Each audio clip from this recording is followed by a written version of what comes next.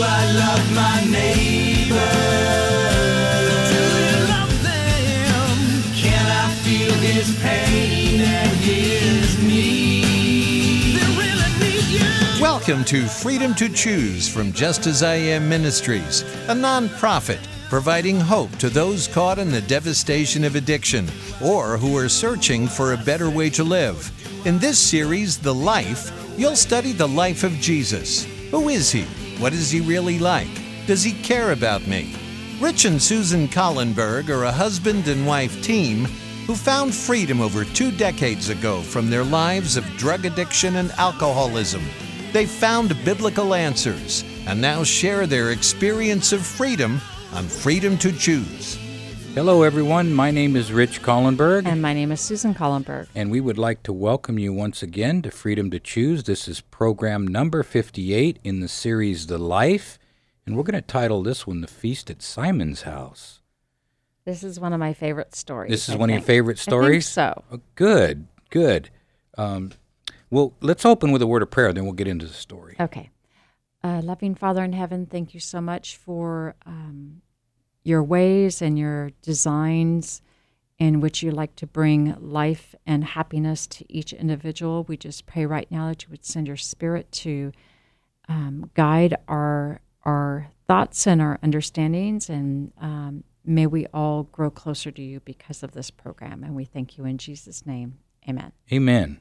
You know, and kind of the backdrop of this story, of course, this story's based on Matthew 26, Mark chapter 14, and John chapter 11.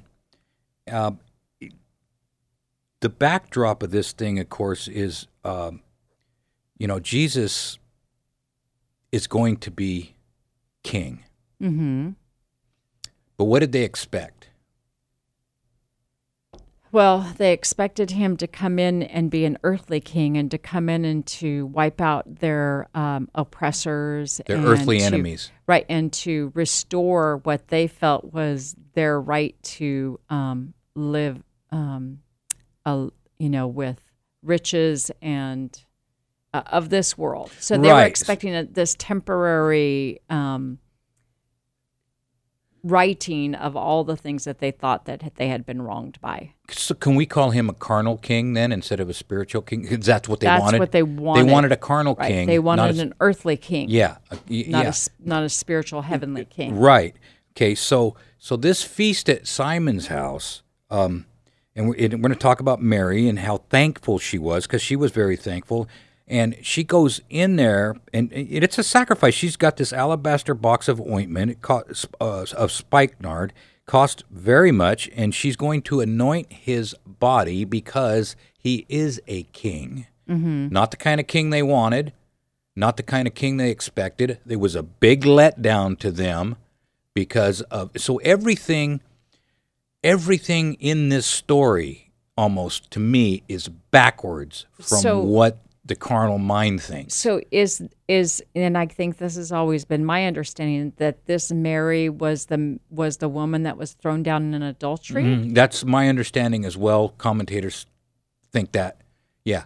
So she was the one who had been forgiven so much and had a real relationship with the Lord. Mm-hmm. Being forgiven, and the demons were cast out, mm-hmm. and just a real restoration of her mind, mm-hmm. with her experience with Jesus, mm-hmm. from her past. Right. And so she goes into this feast, and she breaks this box of ointment and pours the contents upon the head and the feet of Jesus. Then, as she knelt, weeping, moistening them with her tears, she wiped his feet with her long flowing hair. The ointment filled the room with its fragrance and announced her act to everybody there. Yeah. Now, number one, she's a woman. A woman at a feast to start off. And you know what? I kind of want to talk a little bit about women in the Bible, because, like I say, this story flips everything around upside down, right. And it really does. Let's talk about and what would the Bible be without women in it, and especially when we start talking about the role of women. Number one, what was the last thing God created in the creation week. His crowning act of creation was the woman. And a lot of people will disagree with that and just simply say, man, what was the last thing he created was a woman, Right. right? The crowning act of his creation. Of a living creature. Yes, made mankind complete. Right. Adam was perfect, but he was incomplete. He was incomplete And without so that helpmate. without that. So now they balance one another. They're there to support one another. They both have they look through a different lens. I know with Susan and I, she looks through a lens that is very helpful. You know, they need help. They need it. And me, I'm fact based. Right. And so I'm going to run along and I'm going to analyze everything. So sometimes it's an emotional versus a fact or a right. I don't know if anybody has ever seen The Pastor. He talks about a woman's brain and the man's brain and how they're connected. And a woman's brain is like a superhighway, and between the left and right. Yeah, and everything connects, and there's sparks going off at all. Just a bazillion miles an hour. And a man's brain is like a dirt road. Yeah, it's got right? the left and rights connect with the dirt road. Exactly. Because there's and I'll attest to that. I analyze everything factual, and I'll make my decisions, and a lot of times my decisions will harm people because I'll go through like a bulldozer and say, well, this has to be done, this has to be done, this, and then Susan will say, well, what about this? What's the right thing to do? And see, the thing is that as you come in union with another person, you can balance. There's a give and take and a balancing act between the two. The lens changes. Exactly. You look through life with two different views. Right, and each one can influence the other, Yeah. and hopefully, to the right end. It can be helpful, very helpful. What's God's name for a pure church? It's the woman. A woman. Right. Interesting. Who was the most amazing evangelist? Well, the first one we learn about in the Bible was the woman at the well, right? And what did she do? She had that encounter with Jesus. No, who was she? She didn't even have a name. Right. We call her Sam because she Right. was a Samaritan woman, right? Right, exactly. Did she bring back one or two people to Jesus? She brought back the whole town. The whole town, and they were Samaritans. They weren't even Jews. Right. She evangelizes an entire town of Samaritans, which to the Jewish leader. Which was such a dirty word to a Jew. The word Samaritan was such a dirty word to a Jew that even when Jesus told the story about who is my neighbor, they wouldn't even say the word Samaritan. They said, the one who had mercy on him. Well, and not only that, but I think when they were first coming into Samaria, didn't the they wanted to blow him up. Yeah, should we call fire down from heaven? You know, and so here Jesus treats this woman, whom they referred to as dogs, right, so kindly that she evangelizes. So the woman evangelizes an entire town. And so, for the most part, throughout Jesus' life, who was with him during his last days of his life, or his last weeks of his life? All the way to the cross. All the way to the cross. Women. All the way to the grave. Right. The women. Right? Yeah. It was the women. For the most part, the women. Who was the first to see him resurrected? A woman. A woman. Mary. It was Mary. Yeah. Whose job was it to anoint the king?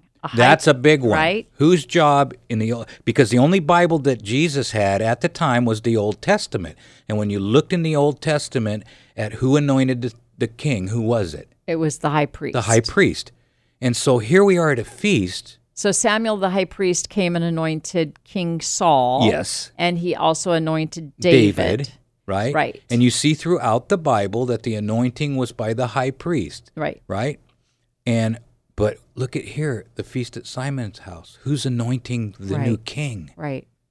A woman. And then you go on and you see the dynamics of the whole situation, right? For her to and I think you're going to talk about Judas and everything, but she probably wasn't even supposed to be seen at this feast because it was, leaders and men, and it was just culturally against all culture for a woman to even be there, let alone to, make such an impact. And look how Jesus, what Jesus is doing here is he's moving humanity, because we have this written record. He's moving humanity away from this super patriarchal society on steroids that kicks a woman to the curb.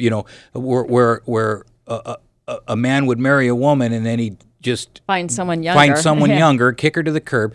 When Jesus says, number one, we don't like divorce. Right. Number two, if you look at a woman to lust upon her, you've already committed adultery.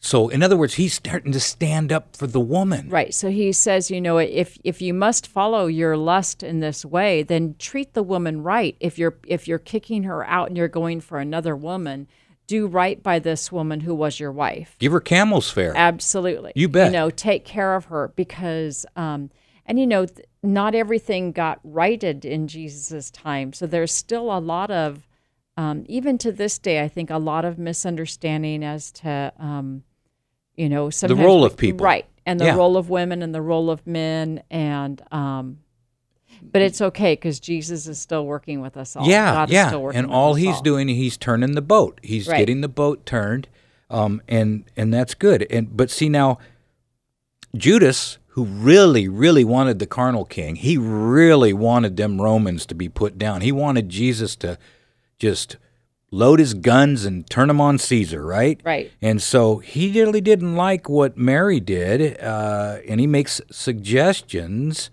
kind of spreading, she Rumors. shouldn't do that. Yeah. Right. Right. Right. So Judas turns to the other disciples and he says, "Why was not this ointment sold for 300 pence and given to the poor?" This he said, not that he cared for the poor, but because he was a thief and he had the money bag and he put the money into the bag. So Jesus doesn't have a heart for the poor. He had a heart for himself. And Judas Yeah. had a heart for himself and wanted to take that money and put it in his own pocket. But doesn't it make logical sense to the carnal mind? Look at all the waste here. Right. This is really expensive. Right. We could feed people with it. So it makes total sense, and so he can sow the seeds of disaffection by making total logical sense. Right. Yeah. So Mary heard these words of criticism. I'm sure that it kind of quivered her up. But then Jesus says, "Let her alone. Why trouble ye her?" And he also, I'm sure Jesus noted that she was embarrassed, and he knew that this act was her expressing her gratitude for the forgiveness that he had given her. And he knew that this act was bringing relief to her mind because she was forgiven. Absolutely. And so his voice went up above the murmur of criticism that was going on, and he said, "She has brought a good work for me, for you always have the poor with you. And whenever you want to, you can do good to them. But me, I won't always be here with you. She has done what she could do. She has come ahead of time to anoint my body before my burial." And now, the gravity of this scene, here all the men, the Jews, are following him. There's a controversy, and Jesus sticks up for the woman in the crowd who has just spent a bunch of money anointing him. And so he's making it, and is this not how the spiritual battle is fought? Does not Jesus stick up for you when you're being accused? Does he not? You know what I'm saying? Because even our own self-talk will condemn us. And I know you do, and I do. I've got to go back to, okay, that's what my mind says about me, but what does Jesus say about me? Because my mind will, when it goes down, it will go down. It will tell me I'm worthless. I'll never amount to anything. And I've done too many bad things. But then I have to go to, what does Jesus say about me? Right. And this is where it goes.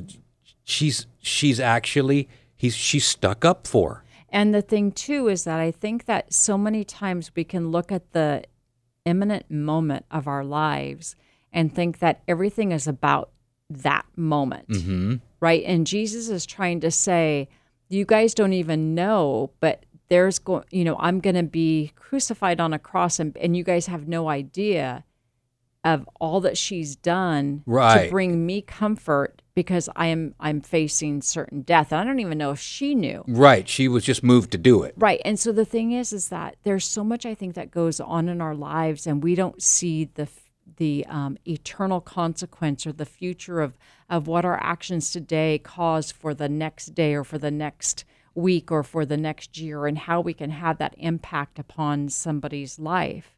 And I think that this is a really good example of how God can say, how you treat people today can make a difference for eternity. So Yeah. the men and the disciples, they all ran except for John was there at the cross. Yeah. But Mary was there, and she kind of stuck with him the whole time, Yeah. not expecting a reward of heaven or anything else, other than she just knew that she had been forgiven and that she had been changed and she had been restored to sanity. And man, that's worth, Yeah, so she gets to everything. express her thankfulness Correct. while he's alive. Right, exactly. Which So is, that's it seems to me like we hear all this stuff at funerals. right. People are right. dead, then you talk and you say all those things that you wish you would have said when they were alive. Right. Mary gets the opportunity to do it, and she has no idea what a big deal is coming right around the corner. Exactly. And yet here she is, she's moved to do it, to express her gratitude before he dies, so he gets to, because remember now, this is God, but he's a human being. Right. And I often think what a big deal it was for that one thief to say, hey, remember me when you come into your kingdom. In other words, you look like a loser right here in front of all these people, but you don't to me. Right. You know what I mean? Right. Well, and I think too, and I don't know if it's just because we're getting older and life is looking different now than it did, 20 years, 25 years ago. But it seems that I know for us, it's like God is saying, do the thing that is going to bring comfort to the person. Even if it's a card or a phone call or whatever it may be, make that impact and make that daily impact on people's lives, because we don't know when it's going to be the last. Yeah. So, be willing to try to think of others throughout your day instead of just thinking about yourself. And I think that that's where Mary got, that she, like I said, she had been so forgiven by Jesus that, her thought was about him and doing what she could to bring him comfort and to do for him. Right. I've heard a pastor say that we have say-so, and I love that term. God, this is the beautiful thing about the universe.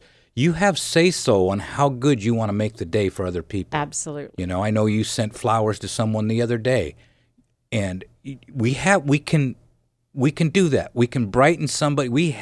This is the beauty of God's universe, is we can brighten other people's day, and we have say-so in how bright things can be. Absolutely. Or we have say-so on how dark things can be. Right. We can choose. And so, like you say, if we set out to make the day better for others, that ripple effect, you cannot put a calculator on it. You cannot put a calculator. You can't put a calculator on the one-liner you might have said to someone 12 years ago that they said that changed their life. Right. Right. You don't know. But if we go around and we are planting those seeds, not out of obligation, but just out of a sense of trying to make the world a better place. Right. We don't have to. I don't like the term blood on their blood is on my hands or this, and that's the only reason I'm doing it, because I got to get this out because I don't want their blood on my hands. That's a metaphor for the guilt that you may have down the road. That's all that is. It's a metaphor for incurring guilt for not doing something you should have done. That's all that is. So once again, we can make the world a better place. God has given us the wherewithal to make the choice to do that. Right. Do we want to? Because we have say-so. We have say-so on the way this planet runs. Absolutely. Because we're married to the King of the universe. This is a marriage, and both parties in the marriage have say-so. Right. If I want to take money out of my retirement account, guess what? Susan has to sign a spousal consent form. She has say-so, and it's not my money, it's our money, but, or it's her money. But she has say-so in the marriage in every nook and cranny of it. We discuss everything, and this is faith. This is commitment. This is a commitment to God. The marriage that we're in, we have the say-so that God has given us, and He has say-so, and He won't step on our feet, and we won't step on His feet. You know what I'm saying? We won't. Right, because he's not just interested in us being robots and playing a part in his play. He wants living beings to be, his partners with Right. in this whole big universal thing. Right, it's not just a do as I say because I say so. He's like, you know what? I want you to engage from your experience and what you learn and using your reason to come and to participate in this thing we call life and this human experiment, right? That we're all Yeah. participating in. Yeah, in this dangerous planet, the more we choose not to have a positive influence, the more ammunition we give the devil. You know what I'm saying? Right. Imagine the ammunition that the devil had when Jesus was in Gethsemane. Every time he went back to the disciples, they were sleeping. Right. Now, granted, they were tired, and it's okay. But just imagine the ammunition that gave the devil. Look at them. You're going to die for them? They can't even stay awake. Mm-hmm. You know what I'm saying? And that's how the devil uses things. He'll use our carnal nature and our weaknesses and our incapabilities against us. Right. And I think he can use them against us, and then he also uses them to hurt someone else. Yeah. Right? yeah. So And- we can have a time when we're weak and we do the wrong thing or we say the wrong thing, and then that can have an effect on somebody else. And that's just not, that's not It's the way hard. that God wants his children to treat each other. Yeah, so that's when, you go back to categorizing people in groups, us versus them, and all that kind of stuff. It's not heavenly. Right. That's not how the kingdom of God works. Right. We're all human beings. We're all influenced by different spirits at different times, but we're all human beings, and we cannot look through lenses of groups, us versus them. Right. It's dangerous. It's divisive. The kingdom of God will have no distinct separate groups. It'll Right. all be humanity. Absolutely. So, you look at Mary and you think of all the, it's like this unexpected high point in the life of Jesus, and it comes from this woman who was of ill repute, right? And that Yeah. she was looked down upon. She was in a category. Absolutely. Everybody pointed at her and said, Right. "Look at her," and then look at him hanging around her. But then it's something that we've talked about for, years and years and years, thousands of years, the Yeah. act of, the simple act of her anointing Jesus. Yeah, and here we are. She's a woman, like you say, of a bad reputation, and now she tries to do something right, and what do?